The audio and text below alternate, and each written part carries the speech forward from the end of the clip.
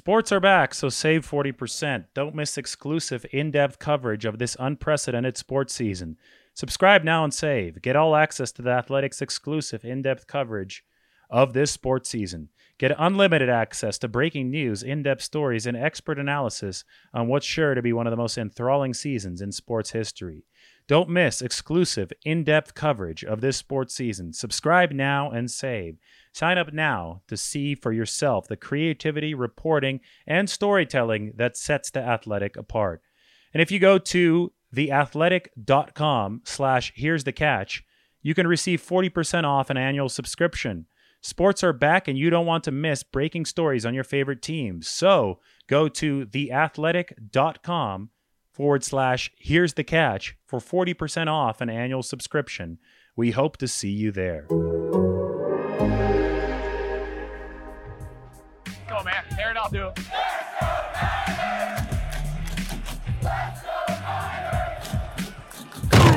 You're listening to Here's the Catch with David Lombardi, Matt Barrows, and Dennis Brown on the Athletic Podcast Network. We're back. The Here's the Catch 49ers podcast. No Dennis Brown today. He'll be back with us next week, and we're going to start doing these on a weekly basis now that things are ramping up. But Matt, how's it going in San Jose now, right? You were on the East Coast for a while, but now you're back in California. Yeah, I had the magic of taking a 6-hour flight from Boston recently. And I got to say that they did a good job. Everybody on that plane was wearing a mask. Everybody was minding their P's and Q's. The boarding process was good. The plane was half full. That always helps. So United Airlines and I have a very rocky relationship over the years, but I have to say they did a very nice job with that flight back to San Francisco. I have not been on a plane since March, I believe, since like 3 or 4 days before everything really hit the fan, before the day that the NBA suspended their season. That's when I was last on a plane. So that's when, there was already a lot of buzz and talk about all this. I feel many fewer people were traveling at that time. It was a flight down to Long Beach from SFO, which I think is now discontinued. It was one of those JetBlue flights that got axed after all the economic hardship of the airlines. But I remember the plane being very empty and the airport being really empty. And I'm sure that the airport wasn't too crowded this time, was it? No, not at all. And, planes will be a question for us moving forward. Are we reporters going to be traveling to these games? My guess is probably not, at least in the first half of the season. Maybe this country can get on top of its positive cases, and by the second half of the season, that we'll be allowed to or do it more freely. But I just don't think that, given the risk and given the fact that I think these NFL teams are going to be wanting a near empty press box too, that's going to be happening at least early on in this season. Well, baseball is putting the reporters outside, right? I think they're setting up designated areas spread out around the stadium, and obviously that's possible when there aren't fans. So I'm wondering, obviously you mentioned the travel is unlikely. Yeah, I don't expect any road travel at this point. Who knows? Maybe that will change, as you said. But at least for the home games, assuming that we'll be at Levi's Stadium, maybe we'll just be in, you'll be in section 112. I'll be in section 115. Maybe we'll get to watch the games from the vantage point of fans if they really want to avoid people being inside, right? Oh, I've poo-pooed all of the people complaining about the east side of that stadium all along. Of course, I've never had to sit in one of those seats, so I might be getting my comeuppance on September 13 on what could be a hot day versus the Cardinals if I'm stuck on the east side. That would be poetic justice for me if I get stuck with the hot seats there on the east side of that stadium. What comes around goes around, or what goes around comes around. I don't even know how to talk anymore. But anybody who has ever said anything bad about Levi's Stadium, specifically the sunny side of the stadium, they're going to dig that up. They're going to find some articles back from 2014, and they're going to make that reporter sit on the sunny side for the home opener in the afternoon. And I don't even remember what the schedule is now. When is the first afternoon home game for the 49ers? Because I know that they've tried to minimize those in the schedule by either putting them on the road early or giving them primetime games early. Do you remember what that first 1 p.m. game is? I don't, but I want to say it's October or later into the season. Let's see. I've got 49ers, Dolphins at 49ers on October 11. That's a 1:05 p.m. start, so that might be the first one. Well, the opener is a 1:25er.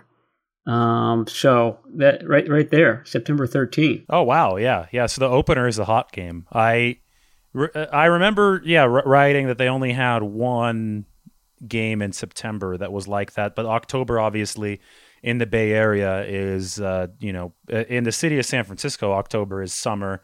I know that it might be a little bit more moderate in the South Bay and San Jose, but October and November, I know that's been an effort with the NFL scheduling office to get, those afternoon games off the schedule. But the 49ers will have a couple of them, including that opener, as you said, against the Cardinals on September 13th, assuming that everything proceeds according to schedule. And, why don't we just really briefly summarize and talk about that schedule, because things are still being finalized as we speak, but it does seem that the NFL and the NFLPA, that means the owners and the Players Association, have come to a general agreement. They're still dotting the I's and crossing the T's right now, but it's obviously going to be an amended training camp with fewer players. By August 16th, teams have to cut down to 80 instead of the usual 90 players this year, and there's a longer ramp-up period. But assuming that this tentative schedule is adhered to, Matt,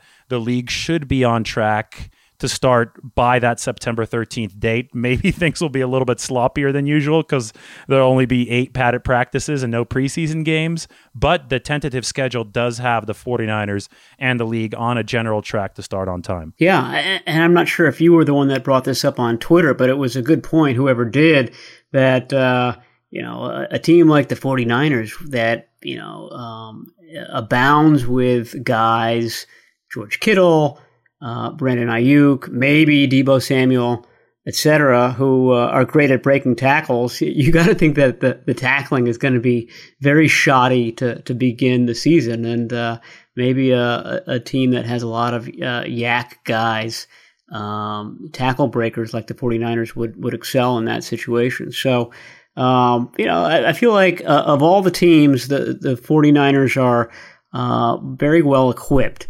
Obviously, no team is immune to getting a coronavirus outbreak. I'm not suggesting that, but compared to the other 31 teams, the 49ers are in a good spot, just in terms of their facilities, in terms of who's in the building, the fact that there's really good continuity from last year on the roster. They're not starting anew. They're not having a huge influx of new players. So, an off season, while important to them, isn't as important to a team that's, got a new coaching staff or had a 10-man draft class. The 49ers had 5. So, this is the season. This would have been the season for the 49ers without coronavirus.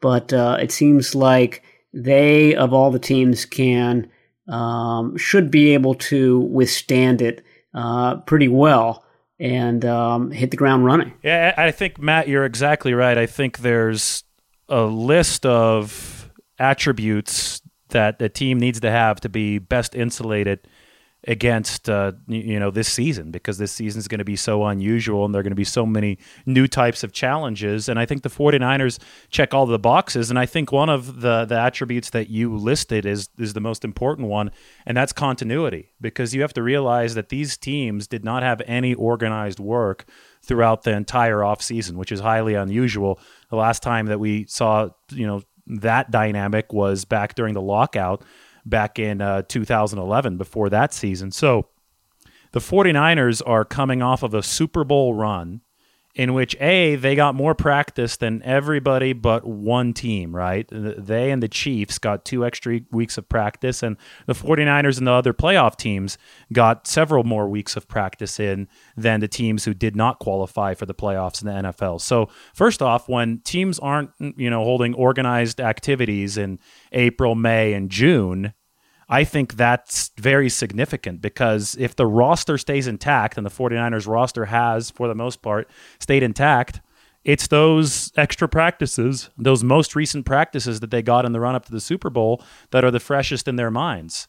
They didn't get any other work besides the non-organized stuff, which was timing work in Nashville and at San Jose State and with the offense. They didn't get any other work in. So from that point, from the point of view of continuity, I think the 49ers are a step ahead of the game. And I know their coaching staff knows that. I've talked to some people on the staff who have really valued the practices that they got in the Super Bowl or in the lead up to the Super Bowl even more. They valued them even more now that this whole offseason has happened. So I think between the continuity, between the fact that the roster and the offensive weapons are built to break tackles, if you look at Jawan Jennings and Jalen Hurd, I think the 49ers are in as good a position as can be. And of course, everything I think is going to rely this season, once the season starts, on depth. And we already knew that the 49ers had a deep roster thanks to the work that Kyle Shanahan and John Lynch have done over the past 3 years. Yeah, and we're going to have a 16-man practice squad, and you think, who cares about the practice squad? Well, the 49ers have dipped heavily into their practice squad in recent years, and they've shown a knack for being able to find guys, undrafted guys, who are valuable. I mean, look at what Daniel Brunskill and Ross Dwelley did early last season. Emmanuel Mosley was undrafted. It's very possible, maybe even likely, that you're dipping heavily into that practice squad, which are composed of those types of guys. And the 49ers, and this might be a nice bridge to what we're going to talk about next, but the 49ers have that nice symbiotic relationship between the personnel department, run by John Lynch, and the coaching staff, run by Kyle Shanahan, that they were able to withstand a flurry of injuries last year. And that could be the scenario that all of these teams are looking at this year. You all of a sudden have 3 guys along your offensive line that need to be replaced from one week to another, or the defensive line, or any position group. That's where an outbreak is most likely to hit. Those are the guys that spend the most time together. The DBs spend time together. They meet together, et cetera, et cetera. They're huddling together. So that's where this practice squad is going to come into play, and where the 49ers' ability to identify players, the Justin Schools, the Brunskills, the Ben Garlands, is really going to come to bear this season. And as you mentioned, that is indeed a perfect segue. Thank you. The morning that the morning of this recording, I think this is going to come out on Thursday, but the morning of this recording, the 49ers re-signed John Lynch. 5-year extension for John Lynch. Earlier this offseason, Coach Kyle Shanahan got a 6-year extension.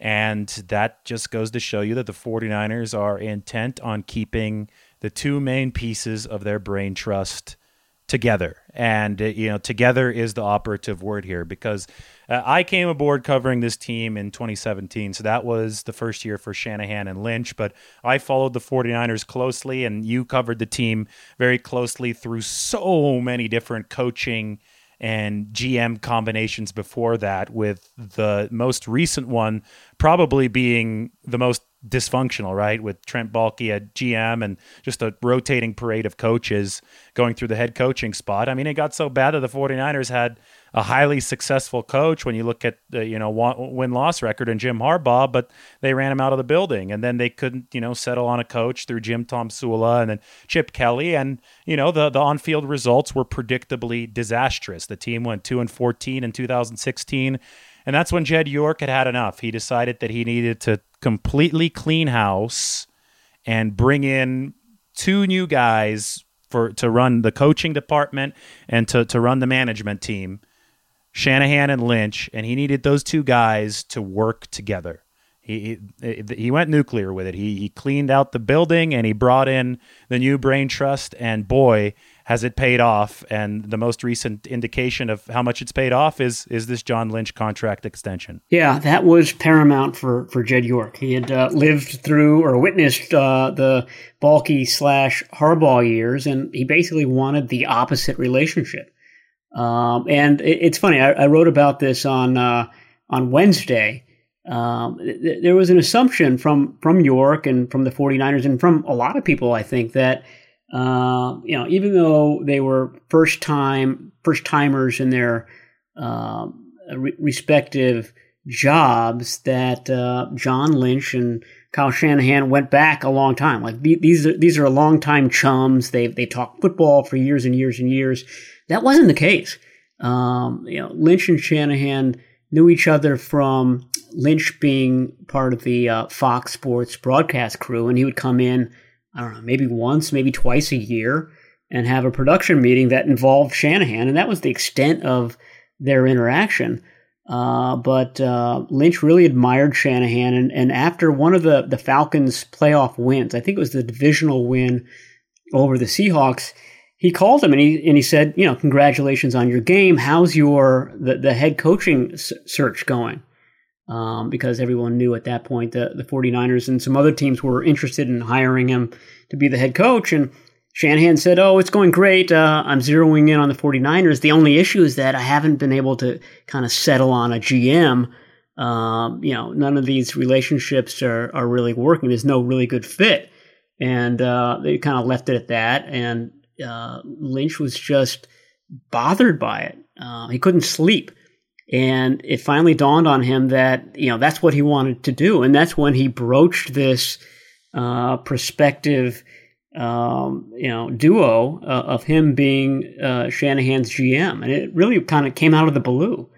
It surprised himself even. And it's funny because you think that they have this long-term relationship. They don't. But it's because that chemistry is so instant and it's so apparent to everybody. And that's what this whole team is built on. The chemistry, the interaction between Lynch and Shanahan. And, York is smart enough to recognize a really good thing when he's got it. And that's why these two guys are signed through, I think it's 2024 now. The next 5 years. Well, I think a great on-field comparison of that kind of quick chemistry, go back to Week 9, 49ers Cardinals, right? Thursday Night Football. You had Emmanuel Sanders playing just his second game with the team, Jimmy Garoppolo quarterback, and they had that 3rd and long where Garoppolo threw the deep out pattern to Sanders, and he threw it before Sanders even broke. And the ball was there just right on the money. One of the prettiest throws that I think, saw in the whole league all season. That was awesome. When you just look at the cohesion there, it was enough. I mean, to write entire articles about that one throw, not just because of the physical elements at play, but the fact that they had that kind of cohesion after only 1.5 games together. And that just goes to show you that you don't have to know somebody forever, but if you bring the right people into the building, both in the front office and in the locker room for play on the field, if those people get along, then you can see results that are greater than the sum of their parts, right? That's what building a team is all about. So I think we've seen it, obviously, between Shanahan and Lynch, and we saw it between Jimmy Garoppolo and many of his receivers, not just Emmanuel Sanders last season. Obviously, they're going to have to find it between Jimmy Garoppolo and Brandon Ayuk moving forward, between Garoppolo and Jalen Hurd moving forward, Jawan Jennings, because Emmanuel Sanders is now with the New Orleans Saints. So that's the challenge of this 49ers offseason, is maintaining that, same cohesion that we see throughout the whole organization, that we really saw propel that team to the Super Bowl last season. Now you have to maintain it even with some new faces in 2020. And that's where the continuity aspect comes in. And I guess, a huge part of continuity, because he impacts so much of what the 49ers do on the field, both in the pass catching and the blocking game, is George Kittle. And that's the big question now, with John Lynch's contract taken care of, with Raheem Mostert's contract taken care of. The big question is George Kittle. When will his contract be taken care of? Well, I think the next date that you point to, and we should note that all the veterans were supposed to come in on Tuesday and get their initial COVID test, and George Kittle was part of that. So there's no holdout this year, and I think that the CBA was written in such a way, the latest collective bargaining agreement was written in such a way that those types of holdouts are going to be few and far between. I forget who was explaining it the other day, but if you hold out, you risk an accrued season, which is obviously valuable for all these guys because they want to eventually become free agents, and you need a certain amount of accrued seasons to do that. So Kittle will be in the building if he passes all of his COVID tests, and then the next date that comes up is August 12. That's when light practices begin.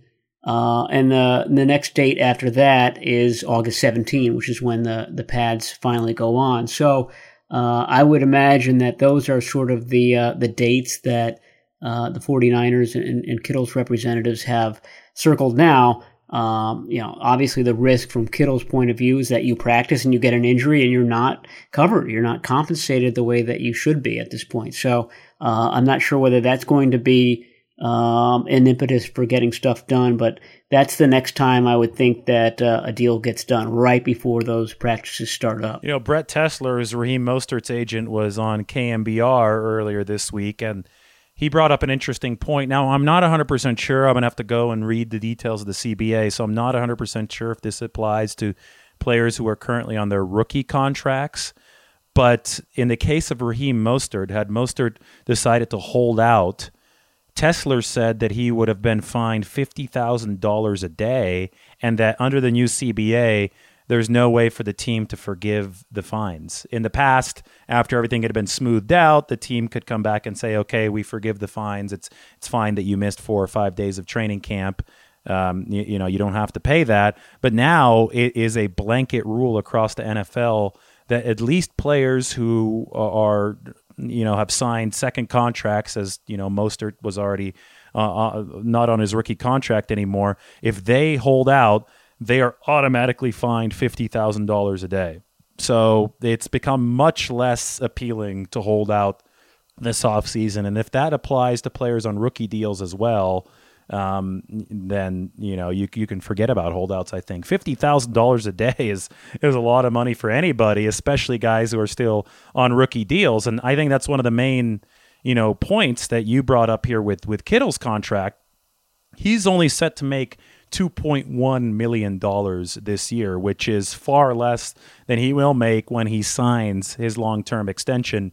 So it becomes a matter of, is he willing to risk tens of millions of dollars playing at a $2.1 million salary this year? Because you never know when a career-ending injury can happen. It's a violent sport. So just for the sake of long-term security, peace of mind, if I'm George Kittle, I want to make sure I start this season playing at a contract that's worth more than $2.1 million, since my personal worth would be at least 6x that. Yeah, and I think his leverage is that it's a bad look not getting him done. Everybody recognizes his value to the team. Everybody recognizes that he's the best tight end in the league.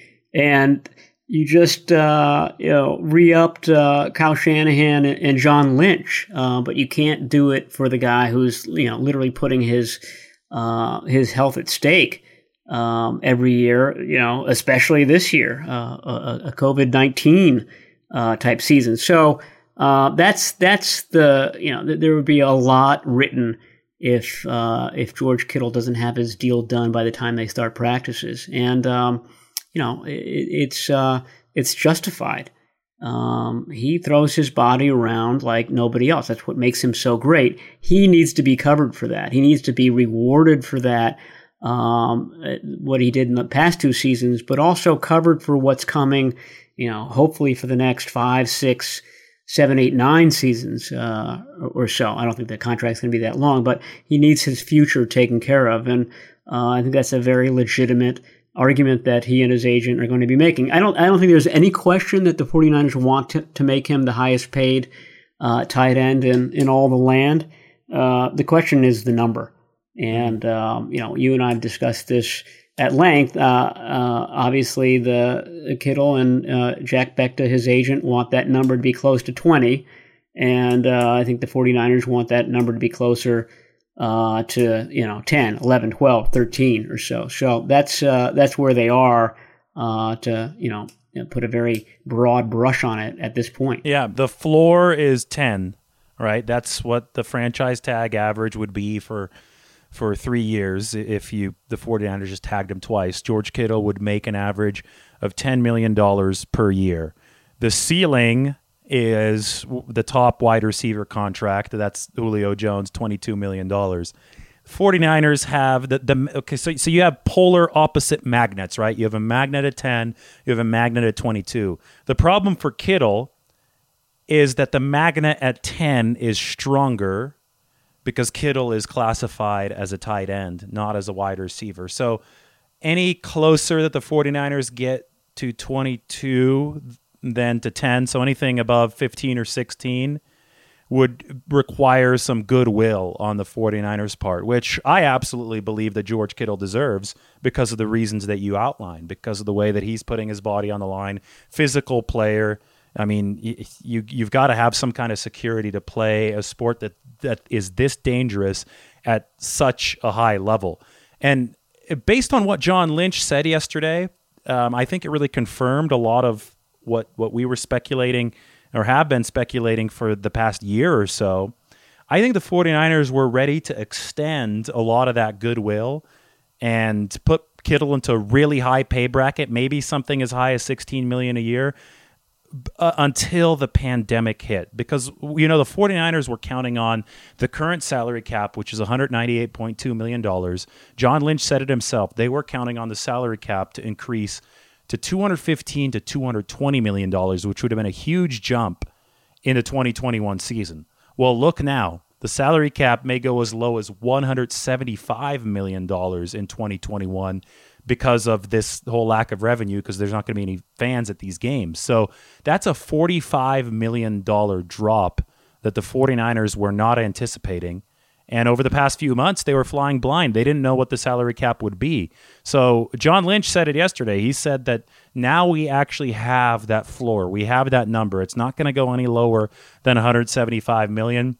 That means that we could start moving forward on finding that appropriate number for George Kittle now that we can fit into the worst case possible salary cap. Because let's be honest, the 49ers were not able to extend a goodwill contract offer to George Kittle, paying him $16 or $17 million a year when they didn't know what the cap was going to be. And they probably still aren't in that position now that the cap might be a lot lower, but at least they know what that number is. So maybe now they can find that happy spot between 13 and 14 and in good faith offer that to George Kittle. Well, right. It allows them to know what the structure should be for something like that.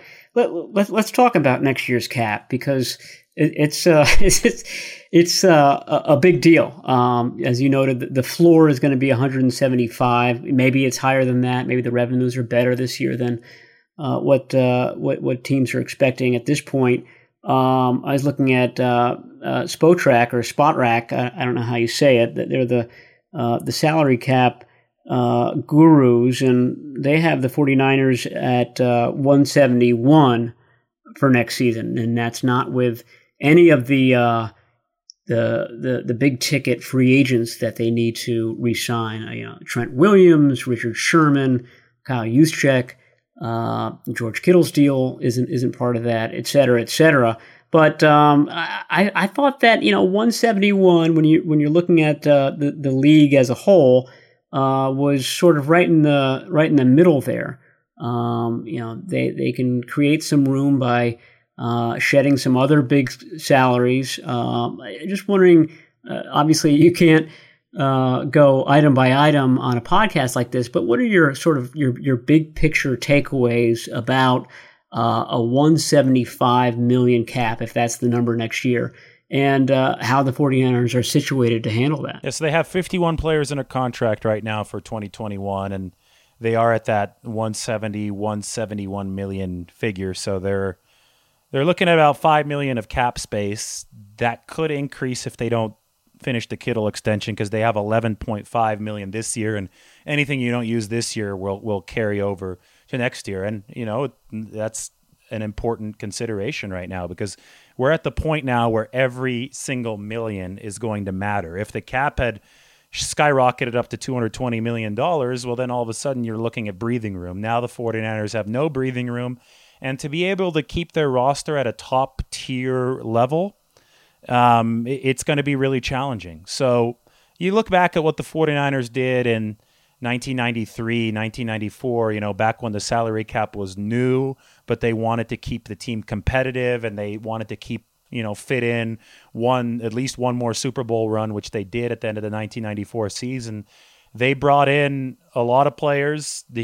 Carmen Policy told me this, talking to him about the salary cap. They would literally, pull players off the practice field, bringing them in to give them restructured deals. They'd be in their cleats, in their uniforms, staining up the GM's office with the grass and all that. And they would, finalize their contract extensions right then and there to be able to give them, a new signing bonus and prorate the cap hit to further years when the 49ers, obviously that ended up taking the 49ers to a bad place several years down the line when they entered cap hell, but it bought them more contention time in the interim. So the 49ers may have to execute a couple tricks like that. I don't think they want to do it on a mass scale. I don't think they want to restructure these deals, in a way that makes this whole thing unsustainable in 3 or 4 years. But they also do have to operate within the realization that they are in a championship window right now. And no matter who you are, I guess the Patriots really disproved this, but I think they're the exception rather than the rule. No matter who you are, that championship window is not going to last forever. So I think that the 49ers may have to make a couple moves that might threaten their spending in 2022, 2023 to make sure that they stay at the top of the league in 2021, 2022. And you do those moves while holding your breath, right? You hope that the cap does start to increase, that revenues do recover in the NFL, and then maybe you skate out of this completely scot-free at the end. But I think it will require making a couple of restructuring risks. And, Jimmy Garoppolo could be a restructure the 49ers do. Push that cap hit further down the road.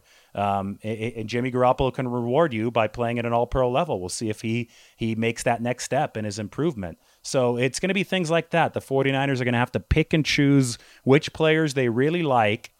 You extend them, allow that cap hit to be amortized, further down the road, and then just cross your fingers, pray, hope, do whatever you need to make sure that player rewards you, doesn't start failing on the field, because then that would be a huge weight on your salary cap moving forward. If you're paying this guy all this money, you're committed to him, and he's not producing. It's entirely premature to say how they might create some room. I think that's going to be largely dictated by who plays well and who's injured and things like that in the 2020 season. But let's do it anyway. We've identified Quan Alexander. I think he's got a top 3 salary in terms of the salary cap hit next year, as somebody that could be excised, especially considering how well Dre Greenlaw played last season. Dee Ford did not play up to his deal. That was largely due to injuries last year. And I also wonder about Trent Williams. He's, perhaps the top left tackle in the league, somebody that you would want protecting Jimmy Garoppolo's blind side. But he's going to be very, very pricey to re-sign in the offseason. And, unlike some other positions, the 49ers do have some depth. It's certainly not Trent Williams' level or caliber depth at offensive tackle, but they do have bodies there. And I'm just speculating inside my own head, asking myself this question, whether he could be one of the guys that's sort of sacrificed if worst case scenario, you are looking at a $175 million cap next season. That's a great example, because when you look at the $175 million cap and then you look at the 49ers liabilities for 2021 so far, which are, near that $170 million mark, Trent Williams is not one of those liabilities. He's only signed through 2020. So immediately, if you're talking about re-signing Trent Williams, you are now, assuming he's making $12 million, right, in 2021, you are now looking at the 49ers being $7 million over a 2021 cap if it's at $175 million.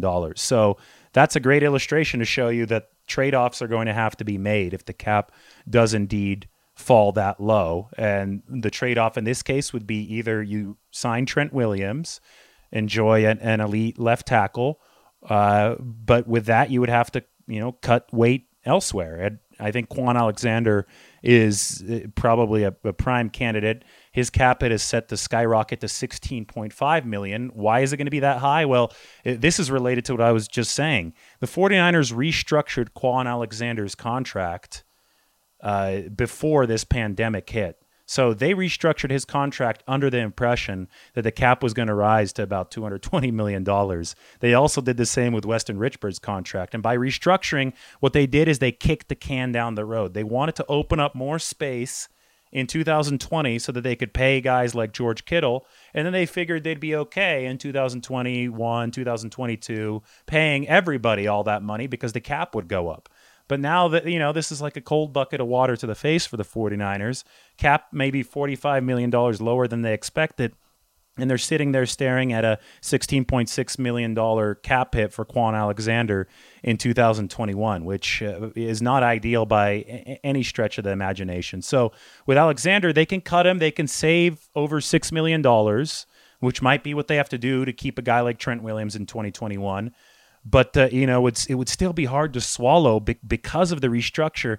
They'd be eating $10.4 million in dead money. So ultimately, they would save some money. They would save the $6, right? So that's all you can look at.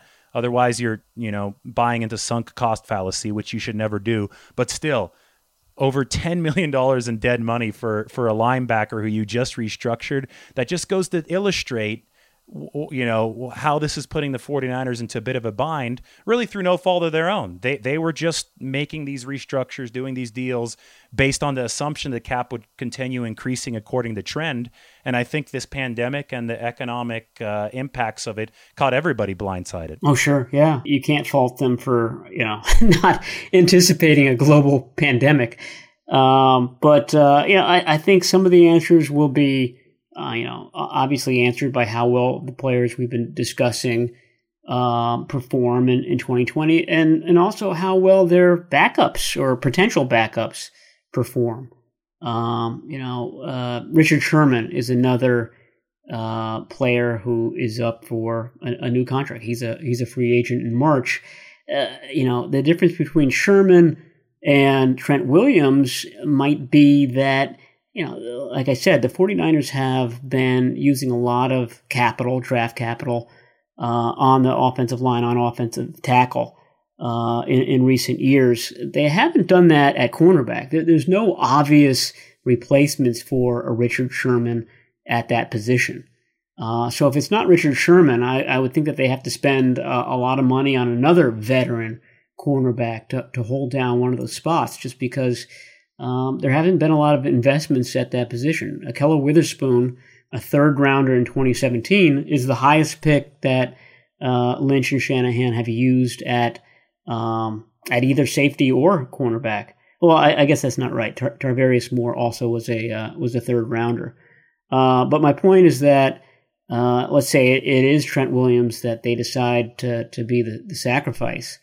In that scenario, then maybe you move Mike McGlinchey over to left tackle in 2021, and you've got Colton McKivitz, you've got Daniel Brunskill, you've got Justin Skule, maybe you've got Sean Coleman, although he's also a free agent in March. You have at least some candidates for those two tackle spots, whereas you don't have a lot of candidates at cornerback. Well, this is going to be so fascinating on so many philosophical levels. First of all, offensive line, which you're mentioning. We saw Daniel Brunskill play really well there in spot duty at left tackle, really defying expectations. He's not prototypical tackle size. He's built more like a guard, as he's not this monster that Trent Williams is, but he is really athletic. He was a tight end at San Diego State, so that seemed to fit into Kyle Shanahan's system. And in many ways, Kyle Shanahan's system is, bucking so many trends that we've considered, conventional for so long in football. And one of those may be that, maybe you can get away with a smaller tackle as long as he's really athletic, because that's how this works. The outside zone is based on a lot of movement. So if that happens, maybe the 49ers do buy themselves a few extra years, and all it will take probably here is a couple to absorb all these smaller salary caps, and you can get away with a left tackle who's not paid nearly as much money as a Trent Williams. Of course, for this 1 year, the 49ers are more than happy to have a guy like Trent Williams, who is still that massive size but moves like a smaller guy. You have the best of both worlds, but you're not necessarily going to be able to afford that in 2021. So maybe through, a way like that, the 49ers can get creative, cut costs, maintain effectiveness on the offensive line. And that leads me into a related thought in the secondary. When we talk about where is the 49ers secondary heading, we talk about why they didn't, try harder to trade for Jamal Adams, the star safety who just ended up at Seattle with the great cost. They spent a couple first-round picks and more for him. We'll find out this next offseason just how much capital, financial and draft capital, the 49ers are willing to spend on the secondary. But Matt, every single clue that we've gotten so far from John Lynch and Kyle Shanahan, and Lynch went out and said it, I think, very directly the other day, is that the 49ers are intent on spending big on the defensive line to make the pass rush not good. They want to make sure the pass rush is elite. They're willing to spend whatever it takes in terms of draft picks and money on that position, and they think that the carryover effect will allow them to build an effective secondary without spending a whole ton of money on the back end. And I think that's going to be the strategy moving forward. I think that's why Jamal Adams was never a serious contender to be a part of the 49ers this year. And you're absolutely right. With deals for Richard Sherman, K'Wan Williams all expiring, Jaquiski Tartt all expiring this offseason, I think we're about to have a moment of truth for the 49ers. We'll see if they really mean that, A, and B, we'll see if that's an effective strategy. Yeah, I agree with you. I mean, I was just talking about the initial bromance that Shanahan and Lynch had when Shanahan was still Atlanta's offensive coordinator.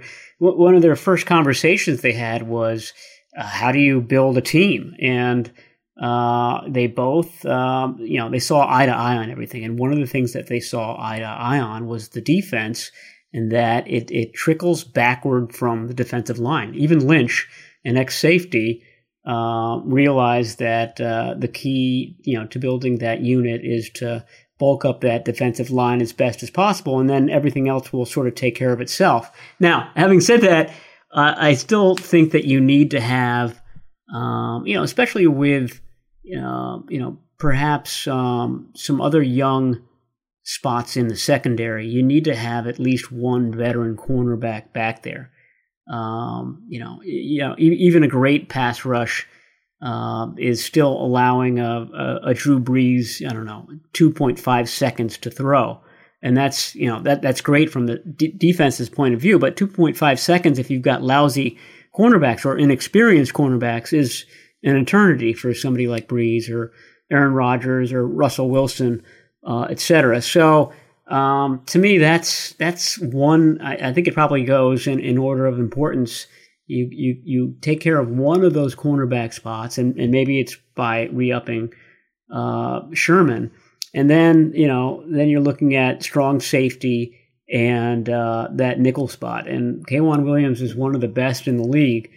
The 49ers really like Tartt as well. So, it's going to be interesting to see how that all plays out. It's going to be interesting to see what the composition of those top five defensive back positions are at this point next year. Well, it's fascinating in the larger picture because obviously Seattle, and you look at another example, the New England Patriots and Bill Belichick, have a totally opposite philosophy from what the 49ers have demonstrated so far. No team in football spends more money on its secondary than the New England Patriots, and you'll hardly ever see those guys re-sign a defensive lineman for big money. I mean, Trey Flowers was their biggest name recently. They let him sign with the Lions the other year.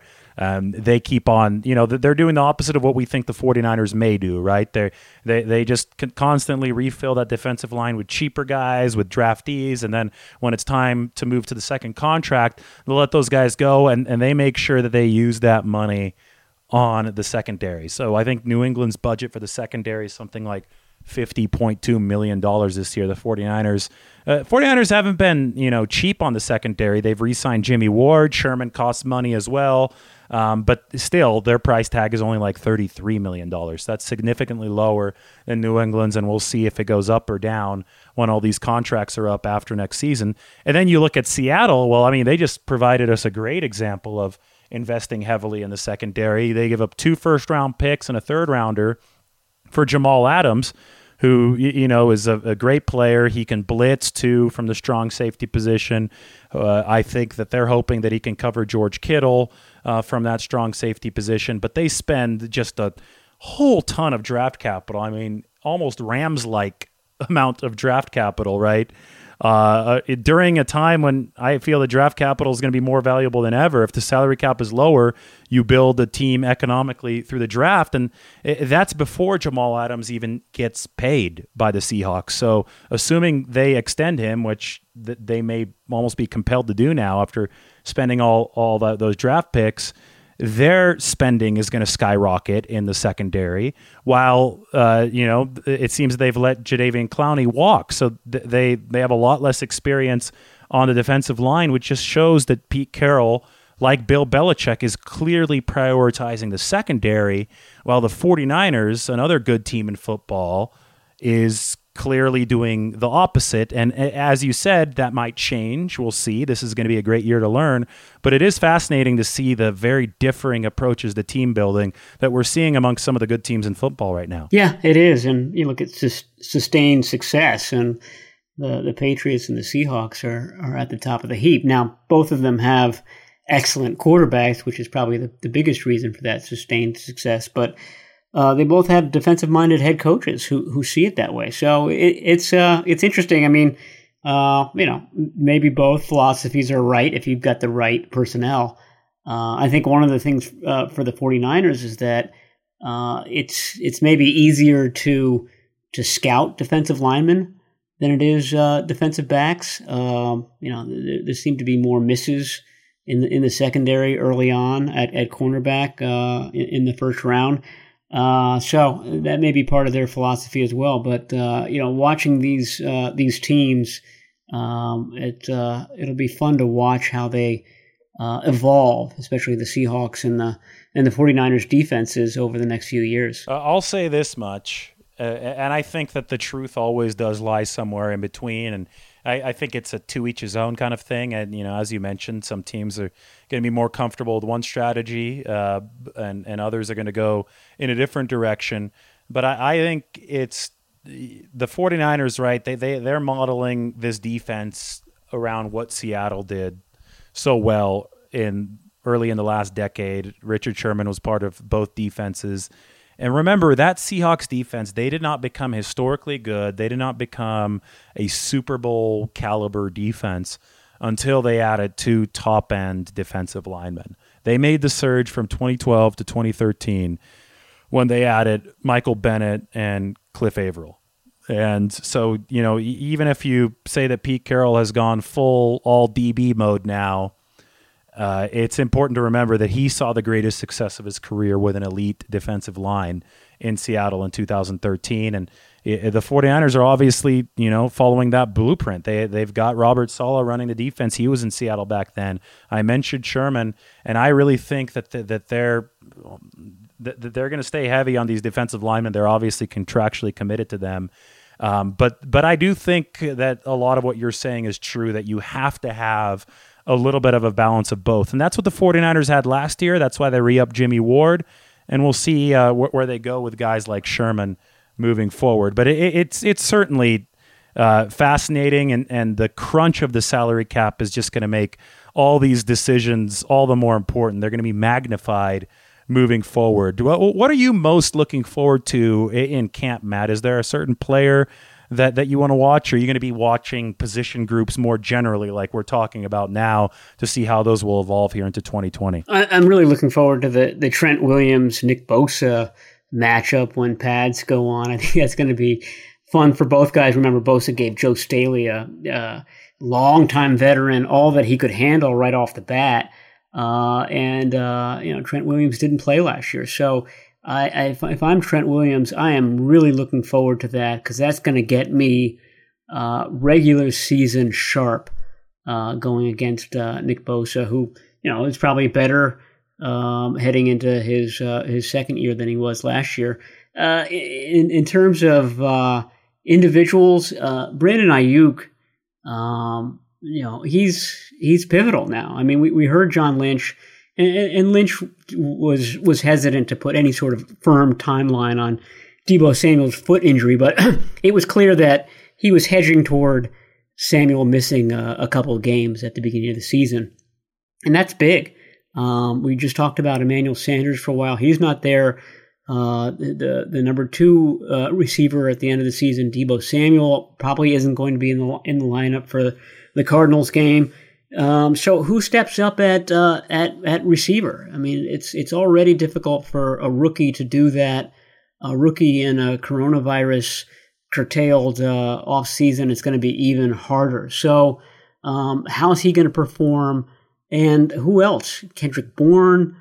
He's going to step up. We know he's got the ability to do that, but that position group to me is going to be really interesting to watch in the albeit abbreviated time that we will in the second half of August. I'm a big Jauan Jennings guy. I just feel when I watch that film, it goes back to a point that you brought up earlier in the show, that a yak guy, a guy that could be, I call it a bar fight. Whenever you have one of those games where it's a little sloppy, but guys are breaking tackles in the open field, and you're not, quite at that perfectly refined level of football yet. I think we're going to see our share of bar fights early in the season, and I think Jauan Jennings is who you want on your team in a bar fight. I think that everybody's making this huge deal about guys not, rookies especially, not being able to pick up the playbook in time this year. But for the reasons that we outlined, the tackling, the fact that we're going to have an unprecedented low number of padded practices, I think that some of those, really finesse intricacies of playbook knowledge, they won't go out the window, but I think there'll be a little less weight on them. So a guy like Jauan Jennings, I think, may be able to make up some ground just by running over tacklers who in the league have gotten smaller over the past few years as defenses have downsized. So that's my one prediction for training camp. I think he emerges from 7th round draft pick status to make the team and become a contributor earlier than people are expecting. Other than that, boy, it's going to be interesting. It really is this year. The 49ers coming off a Super Bowl run with a roster that has some tweaks to it that are really intriguing. We're waiting to see how these rookies do, but boy, there's just going to be so many twists and turns, I feel, waiting in this season. And as we said earlier too, that depth is going to be tested this year, probably to a greater extent than it was in 2019. All right, Matt. Well, I guess, when do I see you? Will I see you from a distance across the field at training camp, maybe midway through August, or I guess we're just kind of guessing at this point, but I think that's the next milestone, right? I'll be the guy in the mask on August 12th. Yeah, we probably won't be allowed within 6 feet of one another, and certainly not within 6 feet of any of the players. So that's probably going to be our new reality for a while. Well, yeah, we'll see how that goes. Anyway, you won't see us, but you'll hear us on this podcast starting now on a weekly basis, and Dennis Brown will be back with us next week, so be sure to tune in to the Here's the Catch podcast. So thank you to my partner, Matt Barrows. This is David Lombardi signing off. We'll talk to you guys next week.